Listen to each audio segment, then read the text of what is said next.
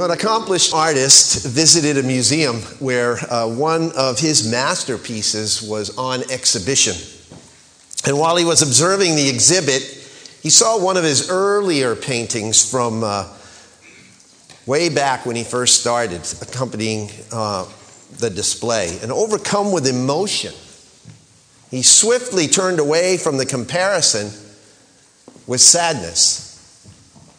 Seeing this sudden reaction, a friend of his attempted to comfort the artist and remarked that he ought to be pleased with the progress that he had made over the years. Looking up, the artist smiled sadly and he commented that he was actually grieved over the fact that he had realized so little of the promise that he had shown in his youth. How poignant and yet how relevant as we begin yet another new year. Now, from his own perspective, this man's accomplishments as a seasoned artist had not kept pace with his potential as a young painter in his own eyes. The story of the artist kind of reminds me of the sadness that sometimes I experience when reflecting on my own spiritual journey, and maybe some of you do too. As new believers, we often show great promise. Zealous for Christ and hungering for a deeper knowledge of Him, we dive headlong into His Word and we pray with fervency. We want to talk about Him constantly with everybody that we come in contact with, and we want to share with them what we have discovered or what God has opened our eyes to, I should say. Our social circles often change drastically in those early years as we spend more and more time with other people who have come to faith in Jesus Christ. And we begin to find that we have completely reordered our lives, and we wonder at that point where it's all going to end. We actually know where it's going to end. In heaven. It's a good thing. It's as they say in Scotland, it's a great thing. We're making tremendous strides in our faith. We're growing up spiritually. But after a time, if you're a little like me, you find that the growth that you experienced as a new believer meets with the obstacles of a messy, messy world. And the distractions of a busy life and the demands of a bossy schedule, your spiritual pace tends to slow down. The growth spurt seems to wane a bit. You may even find yourself beginning to set aside some important spiritual staples. You don't mean to, it just happens. You figure that, well, when I get a minute, I'll read that chapter of the Bible. But when you can clear a spot in your schedule, you'll pray. But when your head hits the pillow and you realize that the minute never came and the spot never materialized, you think, what happened? Maybe some of you might think, missing Sunday won't hurt me this week. One time's no problem. It's probably not.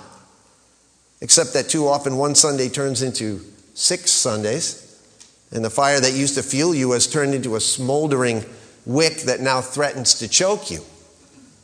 And the people you wanted to be around now all of a sudden have become the people that you now want to avoid.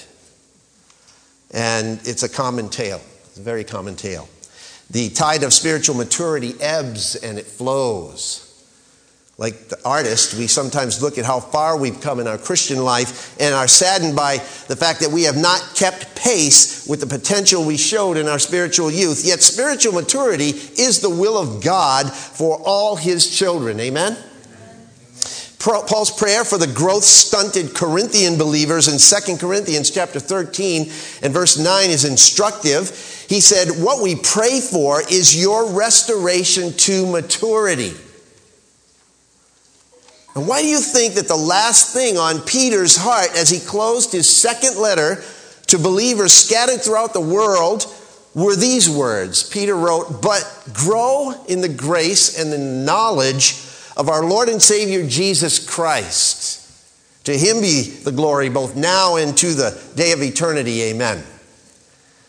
You see, spiritual maturity is God's heartbeat for every believer. He wants us to become like His Son. doesn't he? Romans chapter 8, verse 29 says this, "For those whom he foreknew, he also predestined to be conformed to the image of his Son." Growth is a sign that something is healthy. And spiritual maturity is not only a sign of a healthy Christian, but it's one of the purposes for which God designed the church. Paul says that that's what a healthy church does. It makes it a priority to help people become fully devoted followers of Jesus Christ. For how long? Somebody tell me how long? Well, Ephesians 4:13 gives us the answer. Paul says, "Until we all reach unity in the faith and in the knowledge of the Son of God and become mature, attaining to the whole measure of the fullness of Christ." That's how long. But it's also clear that spiritual maturity involves hard work. Years ago, I preached a series entitled "The Disciplines of a Godly Life." As I introduced that series, I asked this question: if you could describe your Christian walk in terms of a room, how would you describe it? Would you view it as possibly an operating room in need of surgery? A laundry room in need of cleansing? A bedroom, a little sleepy and hard to get motivated? How about a game room? A little more than a fun activity. Or a dining room, just a place to sit down and be fed. Or is it more like a living room, the epicenter of entertainment? Now, what I'm about to say to you may take you a bit off guard, but the New Testament gives us an entirely different picture. I believe that the room which most accurately fits the biblical description of where the Christian life should be developed and fine-tuned is the training room. Some people would say the locker room. And I thought about that, but the locker room really is where you get ready to train, and it's where you go after you've trained. So I'm going to say the training room. The training room represents discipline, exercise, commitment, planning, strategy, performance, ability, and strength. It's not a place for lounging or relaxing or taking it easy. The training room reeks of exercise, doesn't it? Some reeks pretty bad, some of them. Exercise, not entertainment. Unfortunately, spiritual exercise is often approached like physical exercise. You know, it's the one thing that people know they need but do their best to avoid. Friends, how different would things be if we approach the concept of spiritual growth and spiritual health the way a personal trainer would tell us to approach physical growth and health? So we need to approach our spiritual growth. The basic philosophy is identical. No effort, no effect. Right? No pain, no gain. If we're going to grow up in Christ and not just grow old in Christ, if we're going to grow healthy, spiritually speaking, personal discipline is not an option, it's a necessity. Committed athletes live by a basic philosophy, right? Never miss a workout, no matter what. And some people might say, well, that person's obsessed. Jesus would say we must be obsessed spiritually. Anyone devoted to getting in shape and staying healthy understands the importance of personal discipline. If personal discipline is that important in the physical realm, how much more in the spiritual? Author and pastor R. Kent Hughes suggests this. He says, in other areas, we may be able to claim some innate advantage. An athlete, for example, may be born with a strong body, but none of us can claim an innate spiritual advantage, can we? In reality, we're all equally disadvantaged. None of us naturally seeks after God, the Bible says. None is inherently righteous, no, not one. None instinctively does good, according to Romans chapter 3, verses 9 to 18. Therefore, as children of grace, our spiritual discipline is everything. It's everything. So spiritual maturity then requires personal effort. So the big question this morning is how's your spiritual workout? How's mine? Philippians chapter 2, verse 12 says, "So then, my beloved brethren, just as you have always obeyed, not as in my presence only, but now much more in my absence, work out your salvation with fear and trembling." Notice what Paul does not say. He doesn't say, work on. He didn't say, work on your salvation. Work on it. He says, work out. Work it out. You can't add anything to your salvation that Christ has given you by His grace. Nothing. But you and I are responsible to take an active role in our growth, aren't we? Amen. Spiritual growth is intentional, and it is a workout. How many agree with that? I can ask you that. Yeah, let me share with you one of the most profound statements I ever heard from one of my dearest friends who, in a moment of deep spiritual lucidity, remarked, these are his words, "Being a Christian is not a lazy man's endeavor. It's work. It's a struggle. Spiritual maturity means practice of daily personal disciplines." So what kind of disciplines are we talking about? Well, I'm not even going to attempt to cover all of those things exhaustively in this message. I couldn't, not in one message, but I just want to highlight, rather, 3 important steps we at least ought to be willing to take. So recognize now, I'm not outlining the spiritual disciplines. I'm even backing up further than that. 3 important steps that we at least ought to be taking. The first one is this: discipline your lifestyle for maturity in Christ. Your lifestyle. Discipline it. 1 Timothy chapter 4, verse 7. Halfway through the verse it says, "On the other hand, discipline yourself for the purpose of godliness. For bodily discipline is only of little profit, but godliness is profitable for all things, since it holds promise for the present life and also for the life to come." It's a great verse. Eugene Peterson paraphrases these verses this way in the Message. He says, quote, "Exercise daily in God, no spiritual flabbiness, please. Workouts in the gymnasium are useful, but a disciplined life in God is far more so, making you fit both today and forever." So when Paul writes discipline yourself, he uses the word from which we get our English word gymnasium, believe it or not. In the Greek language, it meant to train or exercise unencumbered. The ancient Greek athletes, as we heard Henry refer to last week, used to strip off everything that hindered them in order to compete effectively. What is Paul saying here? He's literally saying, strip yourselves of the things that hinder your spiritual progress. Okay? In 1 Timothy 4. The writer of Hebrews paints the picture even more forcefully, as Henry reminded us last week in Hebrews 12, verses 1 and 2. He says, "Let us strip off every weight that slows us down, especially the sin which so easily entangles us and hinders our progress, and let us run with endurance the race that is set before us, fixing our eyes on Jesus, the author and the perfecter of our faith."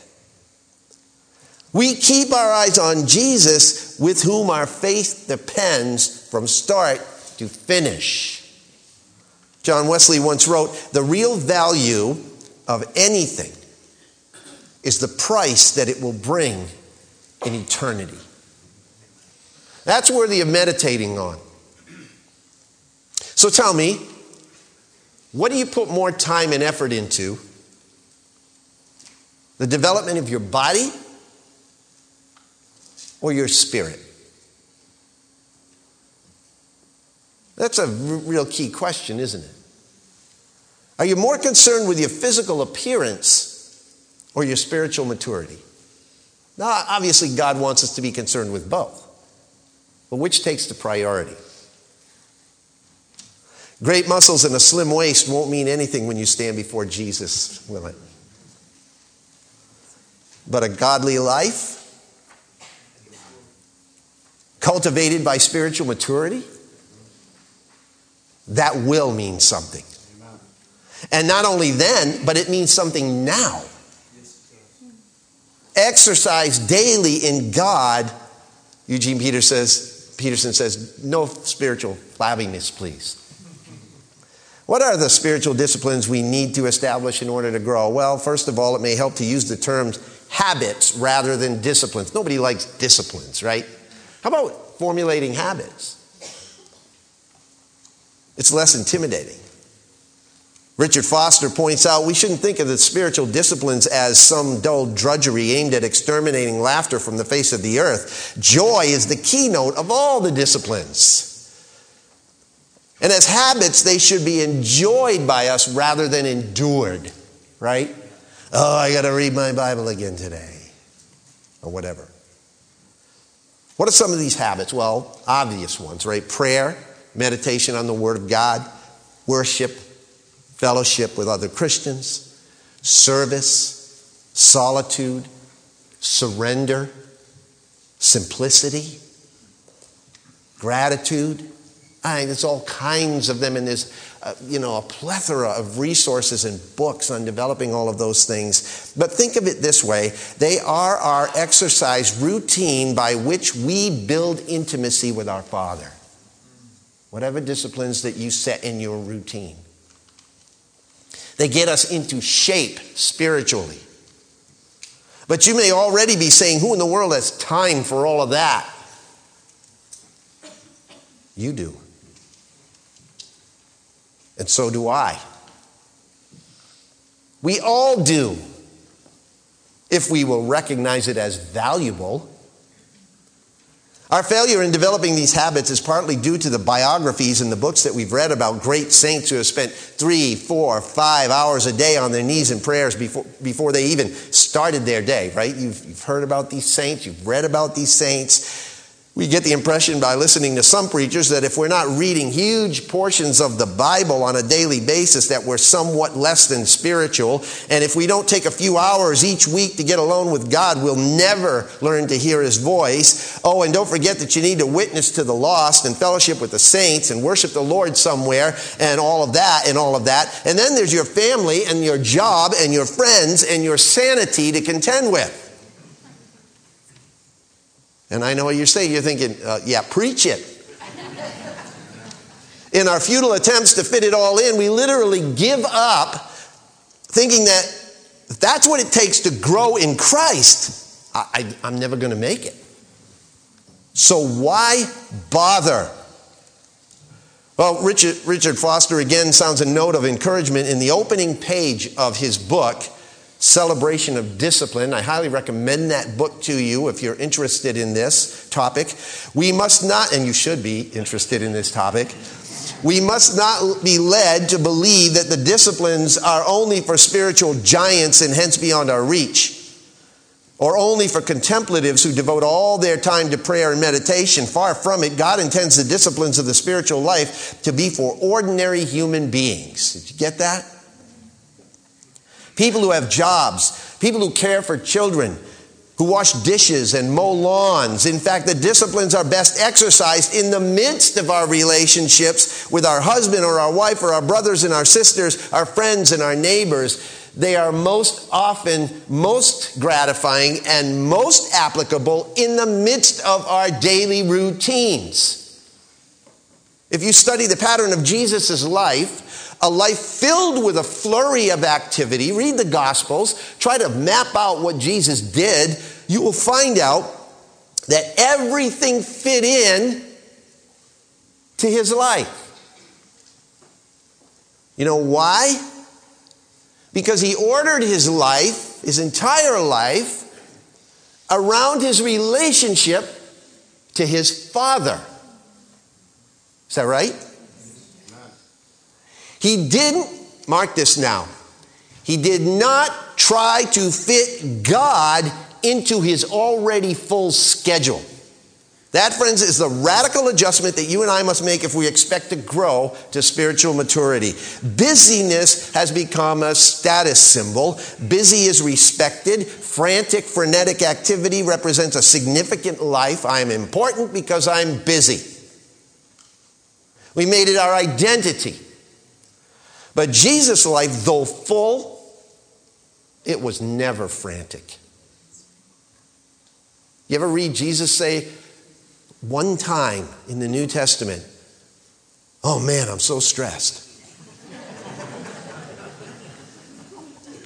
I got all this stuff to do, and on top of that, I got to save the world."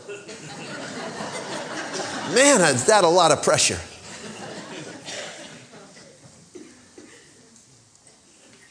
He was never in a hurry. He often pulled himself and his disciples away from that treadmill in order to go and pray. If you try to fit being a Christian into an already full life, my friends, it will not work. But if you plan on seeking his kingdom first and his righteousness, everything will fall into place. If you live for him and make the kingdom of God your primary concern, it is amazing how well everything falls into place. I have a little object lesson for you. Right here. Maybe some of you have seen it before. It's a very simple object lesson, but it makes a point. All right, this jar is representative of your earthly life. Okay, your whole existence on earth. This ball is God and his kingdom. This rice is all your earthly responsibilities, everything that you go about in your life day-to-day basis, okay? So all of this stuff is going into your existence.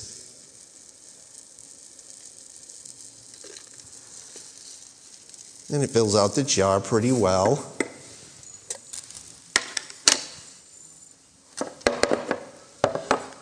There it is, your life and your responsibilities. Now, if you try to put God in that, it doesn't work, does it? You can't close it. Let's try it a different way. Let's say we put God in first. He's the priority. You wrap your life around God. And you have all these responsibilities. Nothing has changed, by the way. We haven't removed any responsibilities. We haven't changed the size of them or the structure of them whatsoever.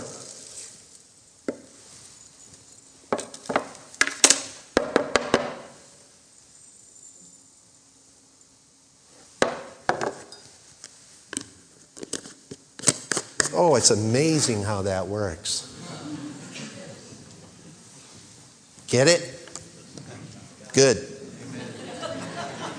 Made my point. The Phillips version of 1 Timothy chapter 4, verse 7 says, "Take time and trouble to keep yourself spiritually fit." Spiritual fitness is of unlimited value. What Paul is saying and what you and I need so desperately to come to terms and understand is this: spiritual transformation, which leads to spiritual maturity, is not a matter of trying harder, but of training wisely. There is an immense difference between training to do something and trying to do something, right? For instance, and that's where most of us get bogged down in the disciplines of spiritual life. Listening to a message on disciplining yourself for spiritual maturity is like having someone ask you to run a marathon right now, today. You're thinking, impossible, right? Right, Haley? You could do it. Why? Because she trains. But right now, most of us in this room could not possibly run a marathon. But more to the point, as John Ortberg observes, you cannot run a marathon even if you really try really, really, really hard. Trying hard can accomplish only so much. If you're serious about seizing this chance of a lifetime and run a marathon, you will have to enter into a life of training, a period of training. You must arrange your life around certain practices that will enable you to do what you cannot do now by willpower alone. So when it comes to running a marathon, you must train, not merely try. Again, here's the point. Spiritual maturity is not a matter of trying harder. It's a matter of training wisely. It means disciplining your lifestyle for maturity in Christ. It will include times of struggle, times of wrestling. There will be tension in it. We'll be pulled between the visible world around us and the spiritual realm within us. I can't tell you how much I struggle with balancing these things. I fall way short. Don't think that because I'm a pastor that I've got this stuff down pat. I don't. I struggle with these practices every bit as much as you do. But if pursuing Christ with everything you've got was worth a change of lifestyle to the Apostle Paul, then I believe it will be worth it for you and me. Amen. Discipline your lifestyle for maturity in Christ. Second point. I spent a long time on that one. They're going to get shorter as we go. Discipline yourself or your lifestyle for maturity in Christ. Secondly, dismantle the myths regarding maturity in Christ. I realize that it would take months to undo many of the myths that people believe about spiritual maturity. In fact, some people have been fed such a whole bill of unbiblical goods on this. But one important way to discipline ourselves for growth in Christ is to dismantle those misconceptions. So I'm going to give you 6 things right now, 6 myths that you can dismantle. I'm thankful to Rick Warren for compiling some of these myths, which I'm going to share with you. Myth number one, spiritual growth is automatic once you become a believer. That's a myth. It's not automatic. It's intentional. It means not leaving your spiritual growth to chance. It means stepping out and taking advantage of the variety of opportunities available to you. Small groups, Bible study, prayer, worship, using your gifts, going out on a limb, taking a risk, building deep and lasting relationships, etc. Beyond the Sunday morning gathering. If you think that you're going to become spiritually mature by simply coming to Christ and then coming to church, you're wrong. It requires a whole lot more than that. There's more to maturing in Christ than going to church. Churches are full of Christians who have attended Sunday services for years and years and years and have never gotten past the spiritual infancy stage. 1 Corinthians chapter 3. You can read it right in the Bible. 1 Corinthians chapter 3, Paul talks to the Corinthians this way. Verse 1, he says, "And I, brethren, could not speak to you as spiritual men, but as to men of flesh, as to infants in Christ. I gave you milk to drink, not solid food, for you were not yet able to receive it. Indeed, even now you are not yet able, for you are still fleshly. For since there is jealousy and strife among you, are you not fleshly, and are you not walking like mere men?" He's confronting them because they're not growing. They're not applying it. Hebrews, this is a really big one. Hebrews chapter 5. Hebrews chapter 5, verse 12. The writer says, "For though by this time you ought to be teachers, you have need again for someone to teach you the elementary principles of the oracles of God, and you have come to need milk and not solid food. For everyone who partakes only of milk is not accustomed to the word of righteousness, for he is an infant. But solid food is for the mature, who because of practice," note that, because of practice, "have their senses trained to discern good and evil." Charles Spurgeon called it right many, many years ago, that famous preacher. He said, "The Christian life is very much like climbing a hill of ice. You cannot slide up. You have to cut every step with an ice axe. Only with incessant labor in cutting and chipping can you make any progress. If you want to know how to backslide, leave off going forward. Cease going upward, and you will go downward of necessity, because you can never stand still." That's an important thing to understand. Spiritual growth is not a given. It's not automatic. It requires commitment and effort. Maturity myth number 2. Spiritual maturity is mystical, and it is attained only by a select few. Fact. Spiritual maturity is not reserved for the super saints. It's for everyone who follows Christ. You don't have to move to Africa You don't have to become a monk, take a vow of chastity, poverty, of celibacy in order to become a spiritually mature person. Too often Christians believe that maturity is so far beyond their grasp that they don't even have to bother to try. Oh, and by the way, let me clear up another misconception too. The word spiritual life, the term spiritual life, is not some other mystical life that we have. It's simply a way of referring to one's entire life, every moment and facet of it, from God's perspective. You following me?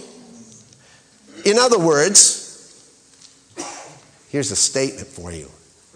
God's not interested in your spiritual life. He's just interested in your life. Your whole life is spiritual when you come to Christ. God is interested in your life, period.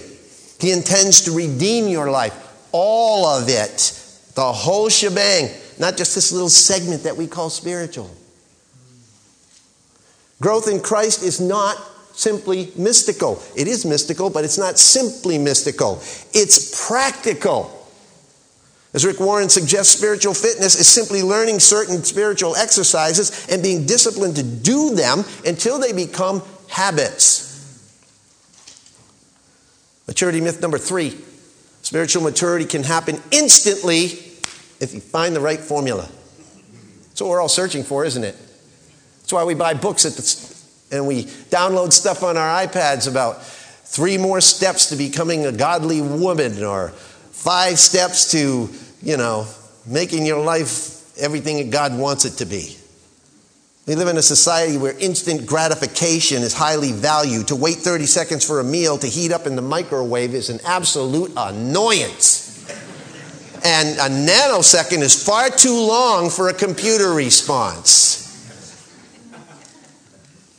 But listen, there's no drink, there's no formula, there's no key, there's no seminar, there's no book, no conference, no online webinar that will help you attain spiritual maturity instantly. None. You know what it takes? Regardless of what people tell you or what the title on the latest Christian book claims, there is no quick and easy method to becoming a mature believer in Christ. It takes, and I love this term, I use it a lot, it takes mileage. Mileage. It takes a long obedience in the same direction, as the book title goes. A long obedience in the same direction, and that direction is toward God.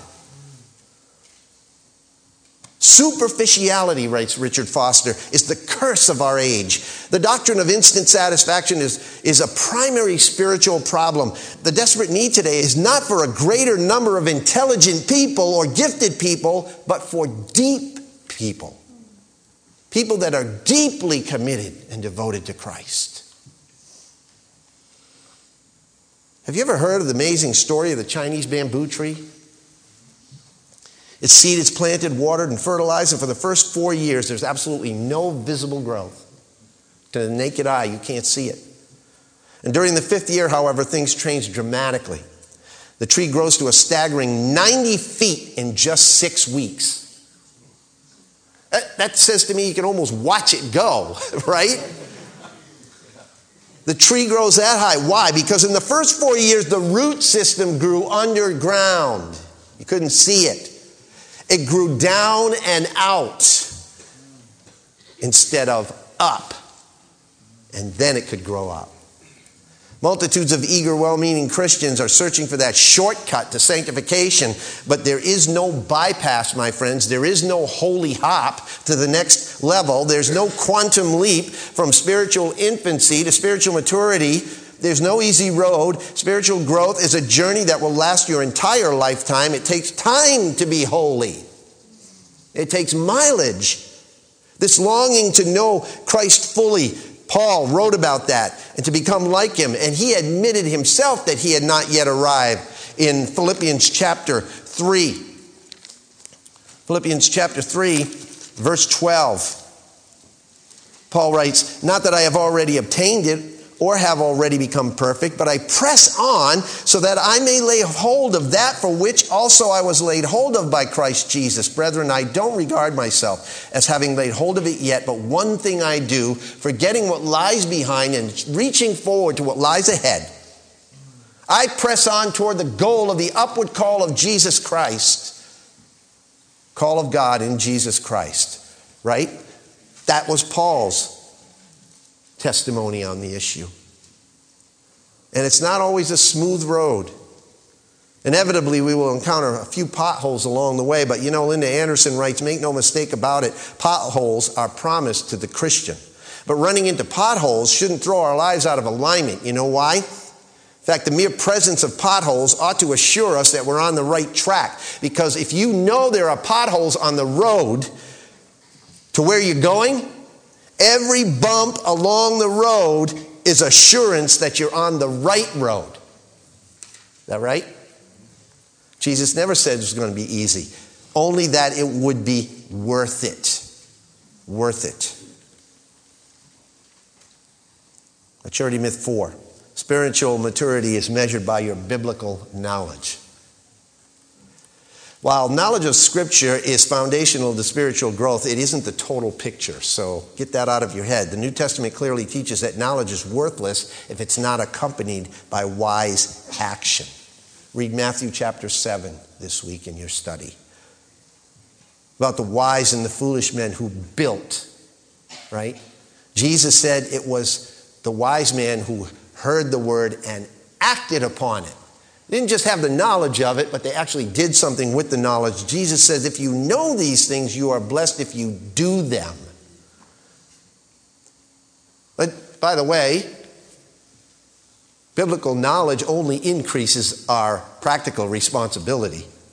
So, I'm sure you know people, as I do, are literal warehouses of scriptural knowledge and information, yet some of them are the most joyless, unloving, self-righteous, and judgmental people you ever wanted to meet. And spiritual maturity and selfish pride are mutually exclusive. You cannot be full of God and full of yourself at the same time. Maturity myth number 5. Spiritual growth is a private matter. The Apostle John says that one of the identifying marks of spiritual health and proof that we are walking in the light as he himself is in the light is that, quote, we have fellowship with one another. 1 John 1:7. Spiritual maturity requires relationships with other believers and non-believers. You don't grow in isolation.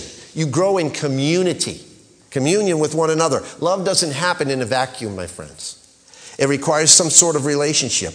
This oft-repeated one another commands in the New Testament are clear indication that relationships among believers play an important part in moving each other to spiritual maturity in Christ. They're essential, relationships are, for spiritual growth. As someone correctly said, maturity starts where drama ends. Maturity starts where the drama ends. Maturity myth number 6. All you need to grow is to study your Bible. Fact, it takes a variety of spiritual experiences with God to produce spiritual maturity. A marriage or a friendship doesn't grow to maturity simply by writing each other letters and studying them, does it? It grows through spending time with one another, talking, touching, serving, laughing, crying together, walking through some really tough things together and coming out on the other side more in love than you were when you started.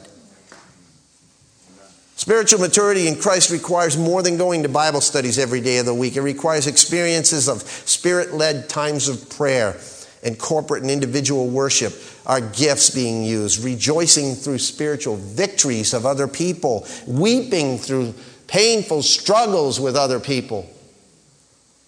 It involves sharing our faith and showing our love. Mature believers in Christ don't just study about life in Christ. They live it with Him. They do life with Jesus and each other. It's not, Christianity, is not a philosophy to be studied in a classroom. It is a relationship to be lived out in real life, in the real world, with real people who have real problems. Study alone will never produce spiritual maturity. The scribes and the Pharisees proved that. Don't think because your notebook's growing that you are. God doesn't test our spiritual maturity with a tape measure around our head. He puts it around our heart.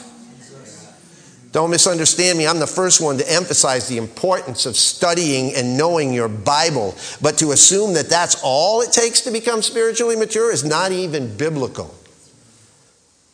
As a pastor, I'm concerned about moving people towards spiritual maturity. And spiritual maturity requires personal discipline on our parts. That's why I'm preaching this message today. Are you willing to make that effort?